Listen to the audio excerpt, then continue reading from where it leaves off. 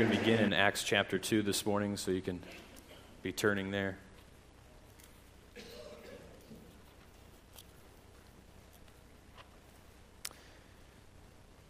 The text we're going to spend most of our time this morning, though, is 1 Corinthians, as I'm sure you might have guessed that. I've been working through the book of 1 Corinthians and plan to for a while. We're only in verses 10 through 17, so might be ready to move on by the time we get somewhere. All right, Acts chapter 2.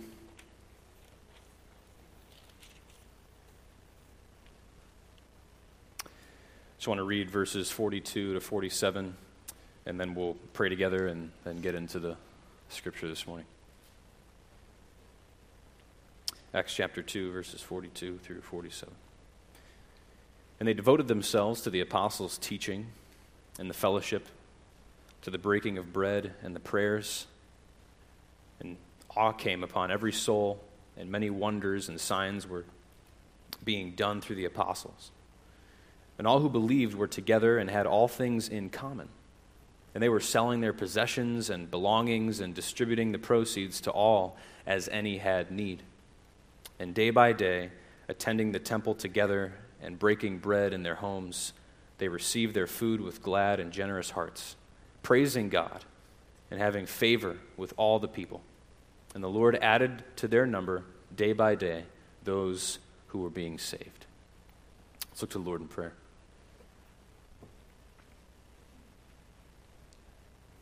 Father, how privileged we are to approach you. And that has been made possible by the person and work of your Son, Jesus Christ. And Father, when we begin to set our minds and our hearts on what your Son has done for us, there is no room for boasting. There is no room for praise in and of ourselves. Father, your grace has determined before time began that we would be your children. Your grace has through your Spirit spoke the gospel to us who are your children, so that we might receive it and respond correctly. Father, it is by your grace, through your Spirit, that we even have desires of affection for you, that we can turn and love our brothers and sisters in Christ next to us, that we hold fast to the faith that you have given to us. It is only and by your grace. So, Father, help us to walk away this morning from your word with our eyes fixed on Christ. For when our eyes are fixed on Christ, there is no reason for boasting in and of ourselves, but only in you. And that is where we want all of our hearts to be this morning, this week, as they will be for all of eternity, as those of us who truly know you. For it's in Christ's name that I come before you. Amen.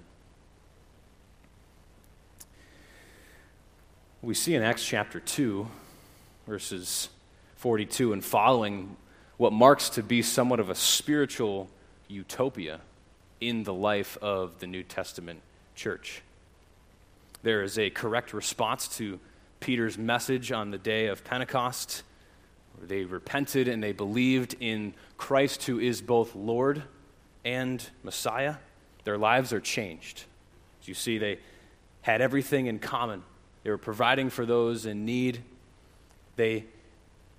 In verse 46, day by day they gathered together.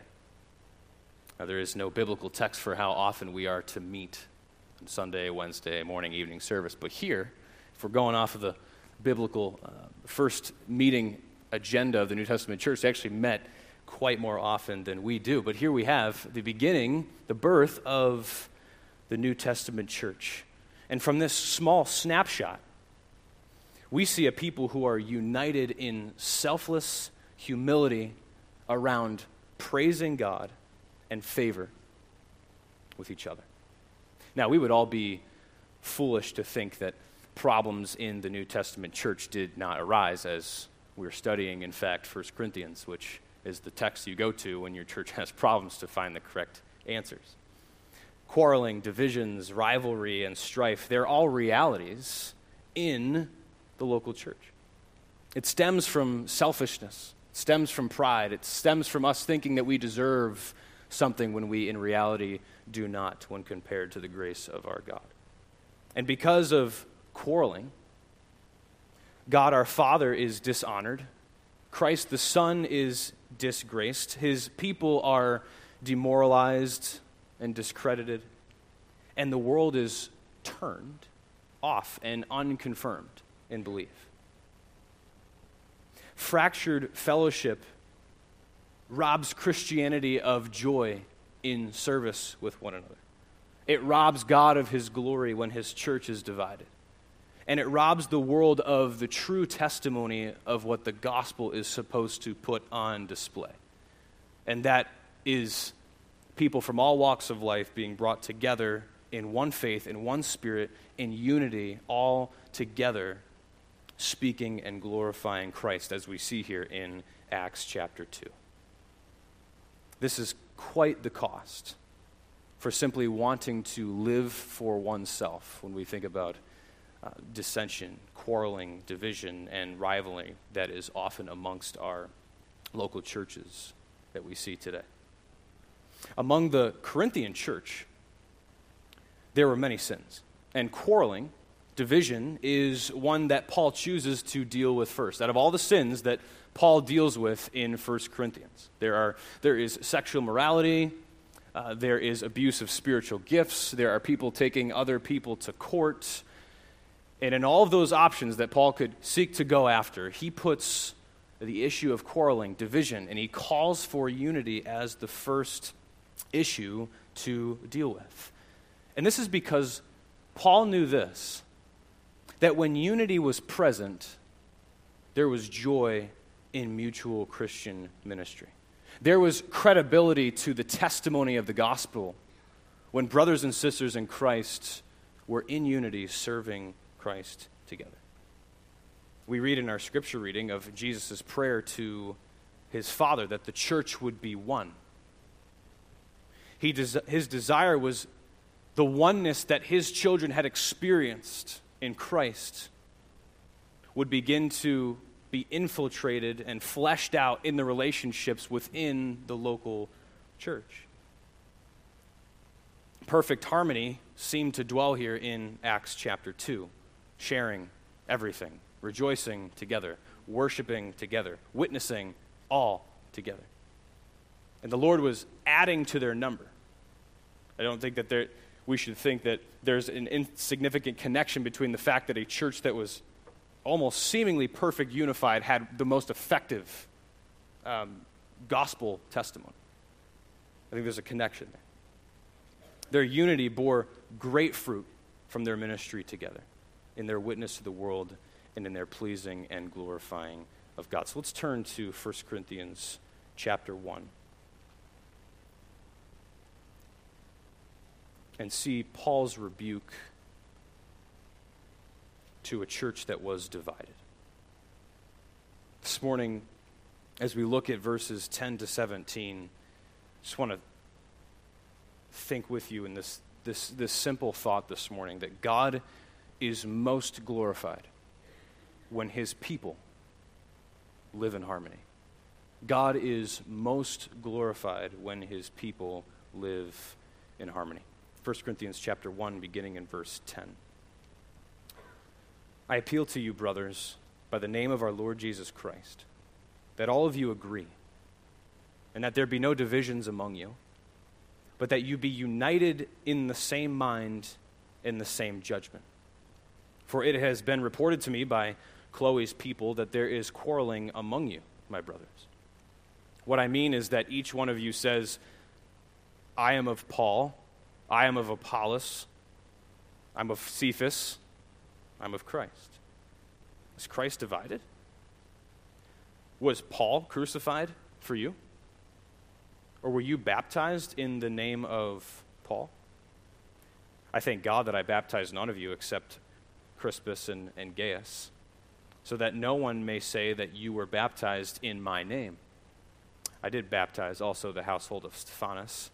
Beyond that, I do not know whether I baptized anyone else.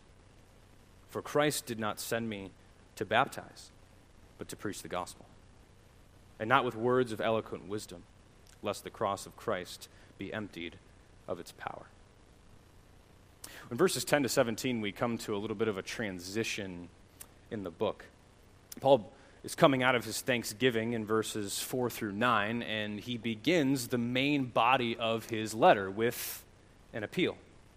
And this large, if we could zoom out and divide the book into two halves, from chapters 1 to 6, Paul's going to be dealing with issues that he had overheard.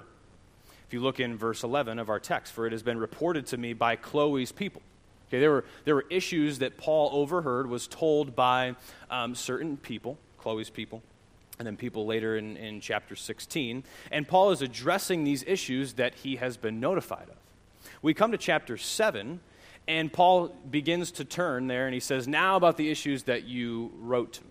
Okay, so Paul, what he does here is he's beginning the main body of his letter, and he begins to address these issues that he has been notified about. Now, before we get into our text this morning, I want to make a little bit of a literary note in the flow of Paul's letter. If you pick up at verse 9 of 1 Corinthians chapter 1, notice how Paul ends his thanksgiving. God is faithful, by whom you were called into the fellowship of his Son, Jesus Christ, our Lord. Now, often when Paul begins a letter and he has a thanksgiving section, he will often drop hints about what he is going to later talk about in the letter and address. We looked last Sunday night, for those of you who were here, Paul was dropping hints in verse 5 that in every way you were enriched in him in all speech and all knowledge. These were most likely referring to spiritual gifts that Paul is going to deal in length in chapters 12 through 14 of the letter. But notice, if Paul is continually dropping hints about what he is about to discuss, notice what he does in verse 9. I think this is what he's doing. God is faithful, by whom you were called into the fellowship of his Son, Jesus Christ our Lord. And the very next verse, he begins with, I appeal to you to put division to an end. Right? This is who you have been called to. Believers, brothers and sisters. You have been called to a fellowship. Inside the local body of Christ are people who are in service to Christ for the edification of one another and for the advancement of God's kingdom through the proclamation of the gospel. This is what we have been bound together to do. And there were currently divisions in this church. So Paul begins here in verse 10, I appeal to you, brothers, by the name of our Lord Jesus Christ, that you all agree. I want to split up our study this morning just into sort of a roadmap as to look at these verses. We'll look at the appeal in verses 10 and 11. We'll look at the issue at hand in verse 12. And finally, we will look at Paul's response to this issue. So pick up in verse 10. Paul begins here with a request. Depending on the translation that you have in front of you, it might be urge, it might be encourage, it might be beseech. But Paul says, I appeal to you, brothers. That carries with it not an idea of necessarily Paul is coming and dropping the hammer on these individuals, but it holds with it the idea that Paul is actually coming alongside these Corinthian believers in love. He's not coming down with a club, but he's coming alongside with great concern for them. He calls them brothers. He'll do that later in verse 11. And this is not foreign to us. Romans 12, 1 and 2, I beseech you, therefore, brothers, by the mercies of God. Right? Later in 1 Thessalonians 4, I beseech you, I urge you. In Philemon, you could flip there if you care to, or tap there. We pick up this idea that Paul is actually coming to these believers in love. Philemon, there's no chapter, so Philemon 8, okay? He says, accordingly, though I am bold enough in Christ to command you to do what is required, yet for love's sake I prefer to, here's the word, appeal to you. I, Paul, an old man and now a prisoner, also for Christ Jesus, I appeal to you for my child, Onesimus. So Paul comes alongside in love to correct this church that is indeed out of line.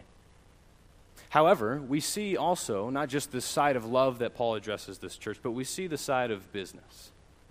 Notice what Paul does. I appeal to you, brothers, in the name or by the name of our Lord Jesus Christ. That is, to call on someone in someone else's name is to say, all that Christ is and all that he desires and wills, that is who I am coming before you right now and asking you to set straight what has been undone. Paul's not asking for a favor here. He's not asking them to simply do something for him, to make him look good. But he comes to them in the name of the Lord Jesus Christ. He's appealing to them with apostolic authority on behalf of Jesus Christ, which he appeals to at the beginning of the letter. Paul, called by the will of God. This is who he is coming to these people. If you've ever been in a situation where you might have needed to watch your younger siblings, right, and things might be getting out of hand, right? Your parents are gone. They told the oldest sibling to make sure while I'm gone, you keep things straight, right? And things begin to get out of hand, and the older sibling tries to, wield the rod of, I don't know, whatever authority they have, right? And these younger siblings are not listening to the older sibling, right? And what does that sibling often do? You need to do so-and-so because mom or dad said it, right? And then hopefully if the child has any fear or respect of the parents, the child sits up a little straighter, right? There's an appeal to a greater authority, and it often comes out with, I need to sit up straight. I need to listen a little bit better here. I think what Paul is doing here, that when he mentions the name of the Lord, we can feel the seriousness that Paul addresses the church with. On behalf of Christ, Paul is addressing this issue of, what we'll see in a second, division, quarreling. Their response to Paul here in this verse would actually be their response to Christ. And that's true of us as well, right? For the final authority for all of us as followers of Christ is not Paul or Peter or John or Matthew or Mark. It's Christ, our master. Paul says, I appeal to you by the name of our Lord. He is Lord. He rules our desires. He rules our thoughts. He rules our actions. As followers of his, whatever he desires, that is what we must do. And we do it gladly, because without God's grace, we would not be able to. Notice what Paul appeals to them to do. I appeal to you, brothers, by the name of our Lord Jesus Christ, that all of you agree. Quite literally means all of you say the same thing. He picks up this positive, negative, positive pattern when he commands them to do this. Notice he says, appeal to you that you all say the same thing, positive, that there be no divisions among you, negative, but that you be united in the same mind and the same judgment. So Paul is calling these believers here to say the same thing, think the same way, and act the same way. This idea of agreement or being of the same mind or being of the same judgment has the idea of setting something straight that has been broken. I don't know if you guys have ever broken a bone before and had to have it reset. Luckily, my spiral fracture in my leg when I was younger, I didn't have to get it reset. Okay? But this idea of something has gone awry, something has been broken, and it needs to be brought back together. Okay, this is Paul's appeal here, right? It almost carries with it the idea of, I want you to refurbish what has been lost, right? I remember in high school, my school was coming out with the opportunity to have our textbooks on iPads. My parents didn't want to buy a brand new one, so we bought a refurbished one, right? One that had not actually, someone had bought it, didn't work, they returned it. The Geek Squad or whoever did that, they brought it back to life, okay? They made right what had been lost. Okay, this is what Paul is calling these believers to do here. There is an issue, and he wants it to be addressed. Paul is calling these believers to live in harmony, live in unity, say the same thing as, have the same thoughts processes, have the same intentions and goals and purposes. Negatively, Paul says, and that there be no division among you. Paul urges that there be no divisions. The idea, where we get our word schism. Okay? The idea of there is different camps being created over certain issues of opinion or thinking or belief. And Paul begins to reflect this actual issue that's going on later in verse 12. But this idea of division, a few examples would be in John chapter 7, John chapter 9, and John chapter 10, when Jesus would teach, and there was a great divide over his crowd of people that he was teaching. Right? There was certain people who were kind of neutral. Okay, you can't actually be neutral. You're either rejecting or you're accepting Christ. Right? But there was some who had somewhat of a formulated opinion about Jesus, and then there were others who had a different opinion. Right? This is the idea that Paul speaks here of division. I think that when Paul begins to get into verse 12 here, what I mean is that each one of you guys says, I follow Paul, or I follow Apollos, or I follow Cephas, or I follow Christ. We'll touch on in a second. But I don't think that we need to necessarily think that there are these formed groups or parties, but actually divided opinions and divided agendas that were beginning to cause a rift, begin to pit certain leaders of the church against the other, which developed into jealousy, which developed into quarrels. And because of this, Paul encouraged them literally to set straight what has been lost.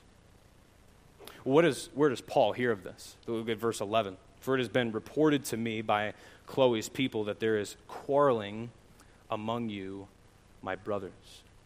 I don't really know who Chloe necessarily is, but what we can conclude is Paul doesn't really give an explanation of who she is, so the audience must have understood and known well who Chloe was. Secondly, Paul obviously trusted Chloe enough to take what she said as true and to correct what was going on in the church, and that indeed was quarreling.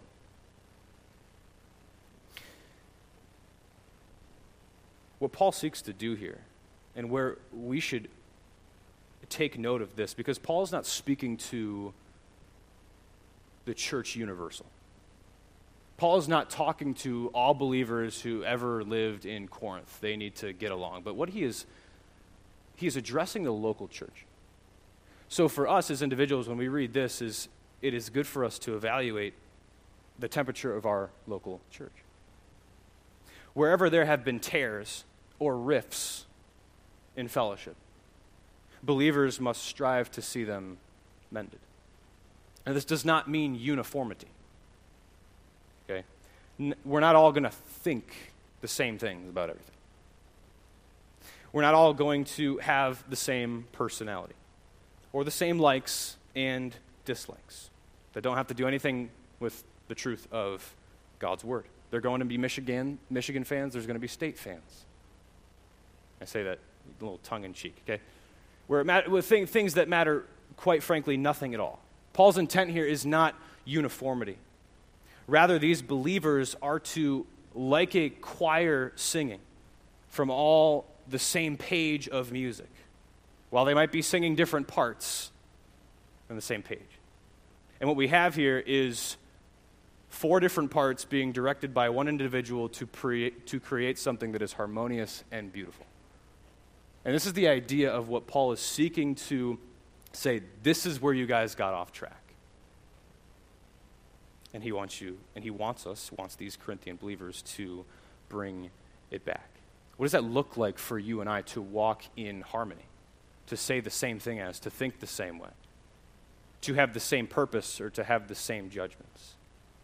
This is what it means. It's that you and I, we approach our walk with Christ with a humility of mind so that we are all willing to be submissive to one thing. There is really only one way for true unity, for true harmony to actually exist within the walls of a local church. There's only one way for there to be oneness in thinking, that we're all committed to the same standard of truth. We come with the spirit of unity that says whatever the Word of God says, that is where I will submit myself. When a group of individuals who have been redeemed by the blood of Jesus Christ have a spirit of, we will do whatever the Scripture calls us to do, it is then where we can truly agree, be of the same mind, be of the same judgment. And this is accomplished by submission to the local church's leadership, which is exactly what had gone awry in Corinth. And this is what Paul seeks to do later in his letter. So here's the appeal: to agree, be of the same mind, be of the same decision, or be of the same judgment. But notice the issue.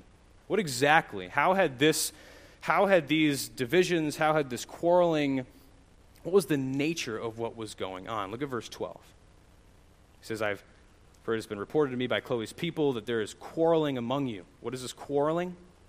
He says, well, what I mean is that each one of you says, I follow Paul, or I follow Apollos, or I follow Cephas, or I follow Christ. Paul lays out for us just exactly what he heard from Chloe's people. Now, it's really tough to say. I'm going to be completely honest.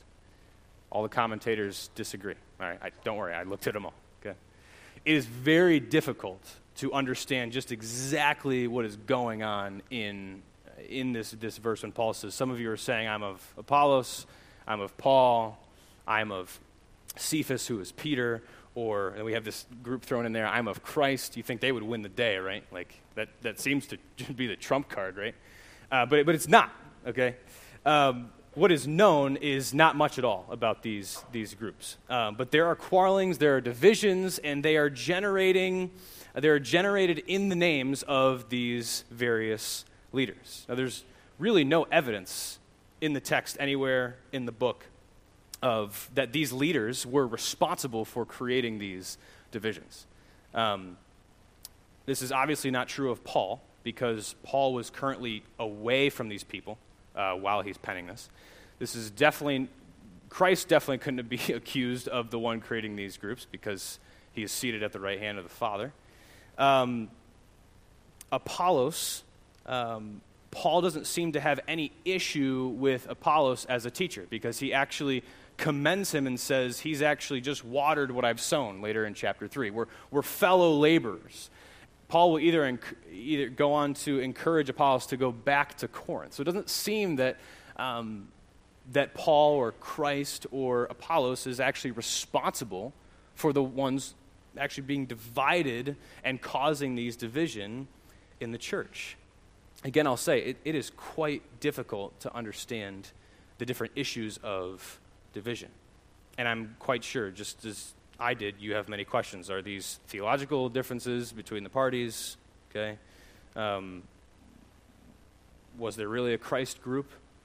That's a question I had. What happened after Paul left Corinth seems to be a lot to explain there. But I don't think these are necessarily theological differences. And here's why. He never corrects Apollos' teaching in the book. So it doesn't seem like it would be quabbles or division over theological issues. And we know, okay, if you read the New Testament, that Paul never backs down from an opportunity to stick it to someone who has gone off when they've gone off the rails with the gospel, right? He sticks it to Peter in Galatians 2, right, when he's trying to be a Jew and a Gentile, right? He sticks it to him. And what's interesting is when you have gospel issues where people are teaching salvation by works, Paul actually tells them, create a faction, create a division, separate yourself. There is true gospel separation there. And so how Paul addresses the issue of division is really what we want to tap into. And I'm convinced that it's not necessarily an issue of theological differences as much so as it was these believers here wanting to attach themselves to individual leaders for the gain of their own social status.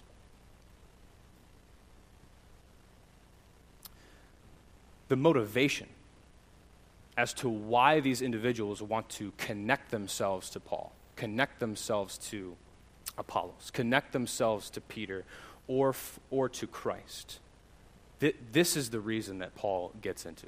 And we're at a little bit of a disadvantage, because to live in Corinth, we're going to have to use our, not imagination, but we're going to need to understand the cultural temperature of the day.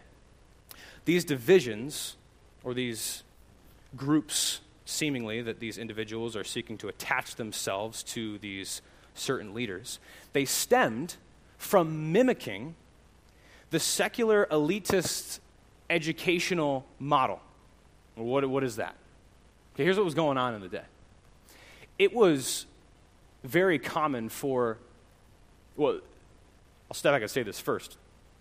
The desire to be wise, the desire to be able to rhetorically get into a debate and reason with logic and win arguments and have wisdom and to be seen as this wise sage on top of the hill. This is what it meant to be in the day and age to live in Corinth. And so people would often attach themselves to certain leaders or teachers who were considered wise in that day. And all of this, the leader and all of his little pupils or those who sat under him, they would receive somewhat of a social status from whichever leader that they would attach themselves to. And so what you have is you begin to have this competitive spirit well up within individuals of the day. Well, I follow Apollos, which in Acts chapter 18, he actually is considered a very wise and eloquent speaker. It actually says that of him in Acts chapter 18. Right, you're of Apollos. Well, I'm of Paul, right? And he actually founded this church. So what do you have to say to that, right? And so what it does is, as you begin to attach yourselves to these individuals, you begin to see this spirit of competitiveness, this spirit of, I'm going to attach myself to this leader because I know that I'll gain this social status with this individual. And these teachers or these orators who could reason with logic and rhetoric, they were of a high social status. They attracted large public followings. And it was in that day, the thing to do was to attach yourself to one of these great leaders. And apparently, these Corinthian Christians picked up on this secular style of relating to their leaders, and it resulted in disastrous things. What these people were doing is they were actually viewing Christianity as different schools of wisdom, so that each one would associate themselves to a different famous teacher for the purpose of personal status. And in their own attempt to rise above those boasting in mere man, they've actually fallen into their own band of spiritual elitism. I am of Phil and the teacher. And at the end of the day, what that truly does is that makes no believer better than another. Look at 1 Corinthians chapter 4.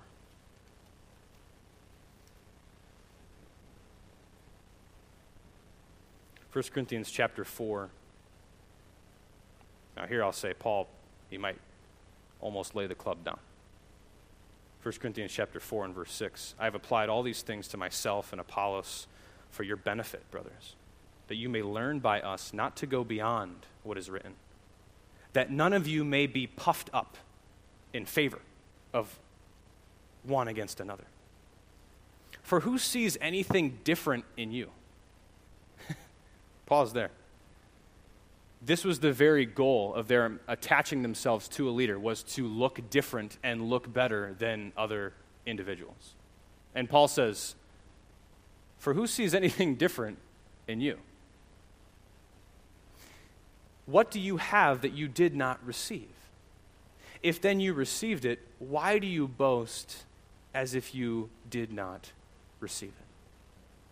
Well, Paul is speaking here, and remember, this church is very gifted. They had spiritual gifts of wisdom, prophecy, teaching. Paul will address this. But Paul steps back and he says, who gave you your gifts? To which the answer is, well, it's God. And if that truly is from God, then why are you going around boasting as if you conjured this thing up in and of yourself? I think it's helpful for us here to and apply this truth to our lives is, while we might not be attaching ourselves to myself or Mike or Joey, right? Okay. What do you glory in? That group of people who said, I am of Christ, seemingly the trump card, right? Like, I don't need to submit to any leader, I submit to Christ. I think this idea of saying, well, no, I don't submit to any leader, but I submit to Christ, I think it still can be easily said with the same amount of pride as the other groups. What do you and I glory in? We might say that we can only boast in the cross, in the work of Jesus Christ.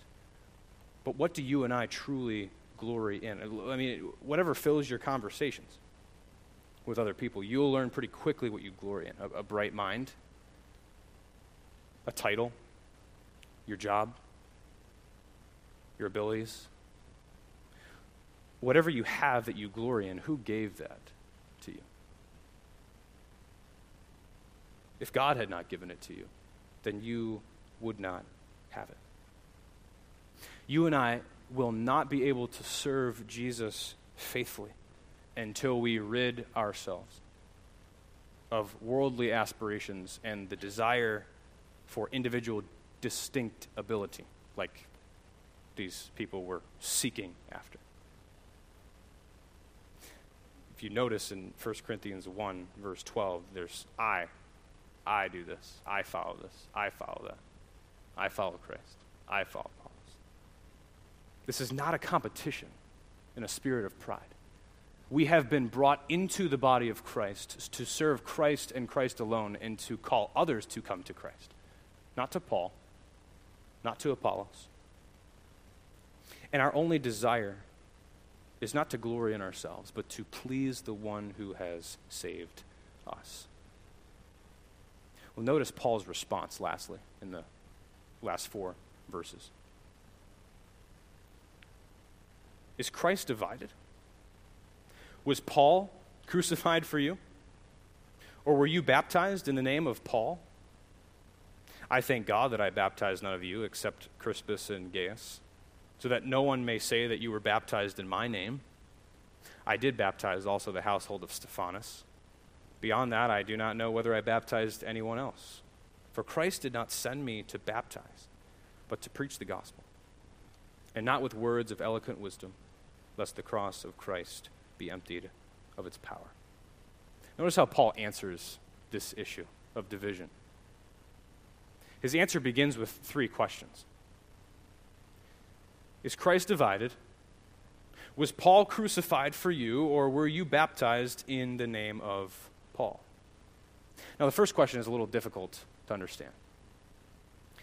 But the second one and the third one, was Paul crucified for you, or were you baptized in the name of Paul? Those second and third questions, they're rhetorical. But in the original language, Paul puts a negated word in there, which tells us that the obvious answer to the response is no. I don't know if you can remember back in a time when you did something foolish, and in the moment, your parents would ask you a couple of, rhetorical questions to kind of bring to light how foolish you had been, right? It's like, yeah, what? I remember I had a really bad habit of breaking windows when I was younger. If that's my dad about all the ones I broke. I think he kept track, but I didn't. I remember there was one scenario where we were getting ready to leave on one of our mission trips that our church would do. And I was in the basement, and we had egress windows in our basement. And I thought it would be a good idea to play tennis against the wall down in my basement. Okay? So I'm just, right?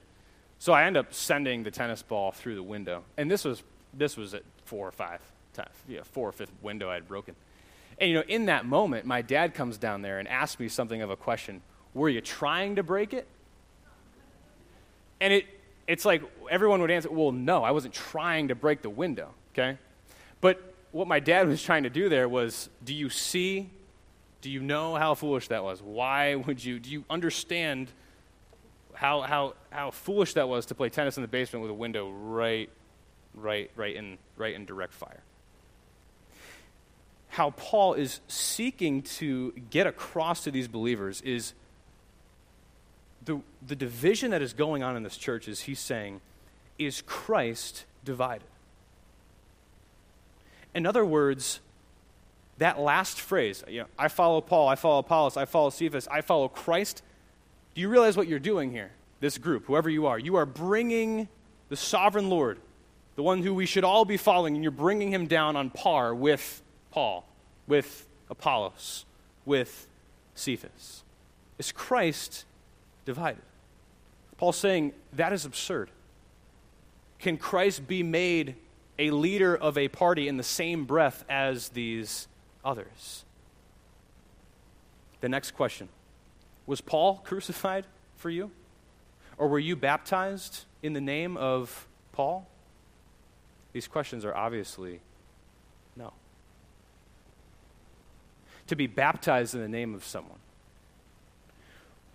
was an outward representation of, I am changing my allegiance to, for believers, it's no longer going to myself, but it's going to Christ. Paul's point here is to say that Christ is not divided. Neither should his body be. We have all been saved by the death of Jesus Christ. We have all been baptized into one name, Father, Son, and Spirit. Not Paul, not Apollos, not Cephas. Some in Corinth may have thought it a personal advantage to them if whoever baptized them, they could actually attach themselves to it. And this is why Paul here says, I thank my God that I actually baptized only like 2 of you, right? So that I'm don't have to be that one guy's name that everybody's attaching themselves to. He says, I thank my God that I baptized none of you except Crispus and Gaius, so that no one can say, oh, I was baptized in Paul's name. And it's interesting in verse 16. If you have parentheses there around that verse, it's like a little authorial note. He says, well, I guess I did baptize the household of Stephanas. Beyond that, I really don't know whether I baptized anyone else. I think what Paul is doing here is he's saying, look, it really doesn't matter who baptized you. You're not being baptized into your leader's name. Your leader, whichever one you choose, did not die for your sins. To be found in Christ is the most important thing. He says, that's why I don't know whether I baptized anyone else. Okay? The level of importance of who Paul remembers he baptized falls very low on the totem pole. What is so important here, and what Paul is seeking to show them, that when you get off in trying to seek after a specific leader for the social status or for the boasting in and of yourselves, you have begun to divide the body of Christ. This is why Paul says in verse 17, Christ did not send me to baptize, but to call people to Christ, to preach the gospel, not with words of eloquent wisdom, lest the cross of Christ should be emptied. Paul's solution to this problem of division is to do what? It's to refer back to the gospel itself. When you and I focus our attention on Christ as our Lord, as our Savior, the one in whom we have been baptized into, and seek to follow him rather than fill in the blank, said leader, then unity among God's people can result. Ephesians 4, we have one Lord, one faith, one baptism, one Spirit. When divisions or quarreling arise in local churches, frequently the actual underlying issue is when men and women have actually lost sight of Jesus Christ and their identity in him. They have made their role as God's child on earth somehow about them, which is a perfect storm for division and quarreling to flourish. Well, Paul finishes here in verse 17. Christ did not send me to baptize, but to preach the gospel. and not with words of eloquent wisdom, lest the cross of Christ be emptied of its power. There is a scene issue of preaching the gospel message with wisdom and eloquence. Now, I don't think that Paul is pushing back against, I want to formulate my presentation of the gospel so that I can be persuasive, right? With the intent of truly seeing this sinner that I'm trying to share the truth of Christ with, I want to see them come to faith in Christ. So I want to explain the gospel in such a way that would be captivating, so they might see themselves for who they truly are and believe in Christ for who he truly is. But when people begin to take the message of Christ, teach it as a leader so that others might see how wise they are, see how eloquent they are, so that they might be lifted up in social status, to say, look at me, that completely defeats the purpose of the message that we share. Right? Because the message of Jesus Christ is look to no man, look to Christ. Paul's point is that the values surrounding this manipulative rhetoric of trying to use the gospel to sort of gain some sort of social status, it is in direct contradiction to the message of a crucified Christ. And that is what Paul's going to go into later in chapter 1, chapter 2, all the way up until chapter 4. To argue this: the follower of Christ is not to live for his own glory. That is the message of Christ, but only for the glory of God. And tampering with not only the message, but tampering with who you and I are ultimately supposed to be submitted to. That's not any human leader, but to Christ and Christ alone. It strips us of our effective witness to unbelievers. Because it's sending a message that we don't care about the glory of God or the glory of Christ, but we are consumed with our own glory. A vital question that we need to ask ourselves, just coming from verse 17, is whether we still believe that speaking the simple gospel message has its force that it always has. Romans chapter 1, verse 16. The gospel is the power of God to salvation for all who believe. Acts chapter 4 and verse 12. There is no name under heaven other than the name of Jesus Christ, whereby all should be saved. Are we truly persuaded that the presentation of the gospel of Jesus has with it its own power to convert, to change people? Not our own. God is most glorified when his people live in harmony. As we close this morning, may we be reminded that in Christ we have the only reason to boast. Nothing in ourselves. May the Lord help us this week as we seek to serve one another with the disposition of humility, recognizing that all we have in God is because of his grace. Amen. Father, thank you for the opportunity to look into your word this morning. Help us as we seek to understand just the underlying heart issues that take place when there is division, when there is quarreling amongst us as brothers and sisters in Christ.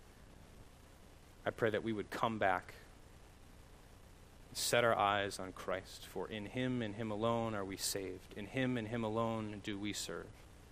So, Father, help us to link arms one with another, to serve Christ so that you might be glorified and so that our community around us might see the true representation of what it means to follow you. For it's in your name that I ask. Amen.